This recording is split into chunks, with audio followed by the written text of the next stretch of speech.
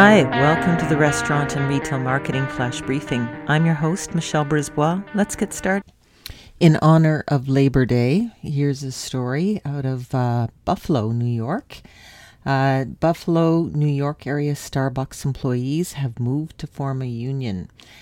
And so they filed a petition with the National Labor Relations Board. This happened on August 30th, 2021, to hold official union elections.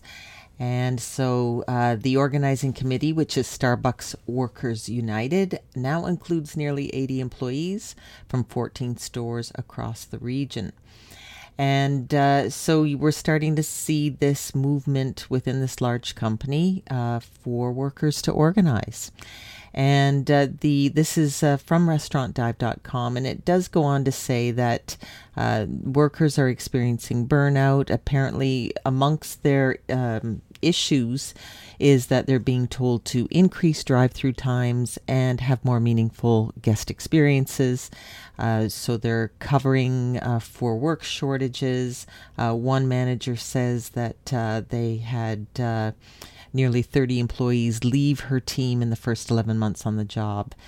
And so understaffing, long hours. So they're organizing and they're trying to form a union. And obviously the company is trying to discourage that, using a soft approach at this time, trying to extend the olive branch.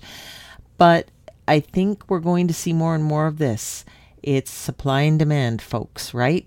And when we went into the 80s and the 90s, many years ago, in the era of Ronald Reagan and some of those policies busting unions, we had lots of workers lined up for jobs. So it worked. And as labor gets more hard to find, I think we're going to see more unions kind of come back a little bit. So we'll keep tabs on this trend. But happy Labor Day. Talk to you tomorrow. So come on, let's get out.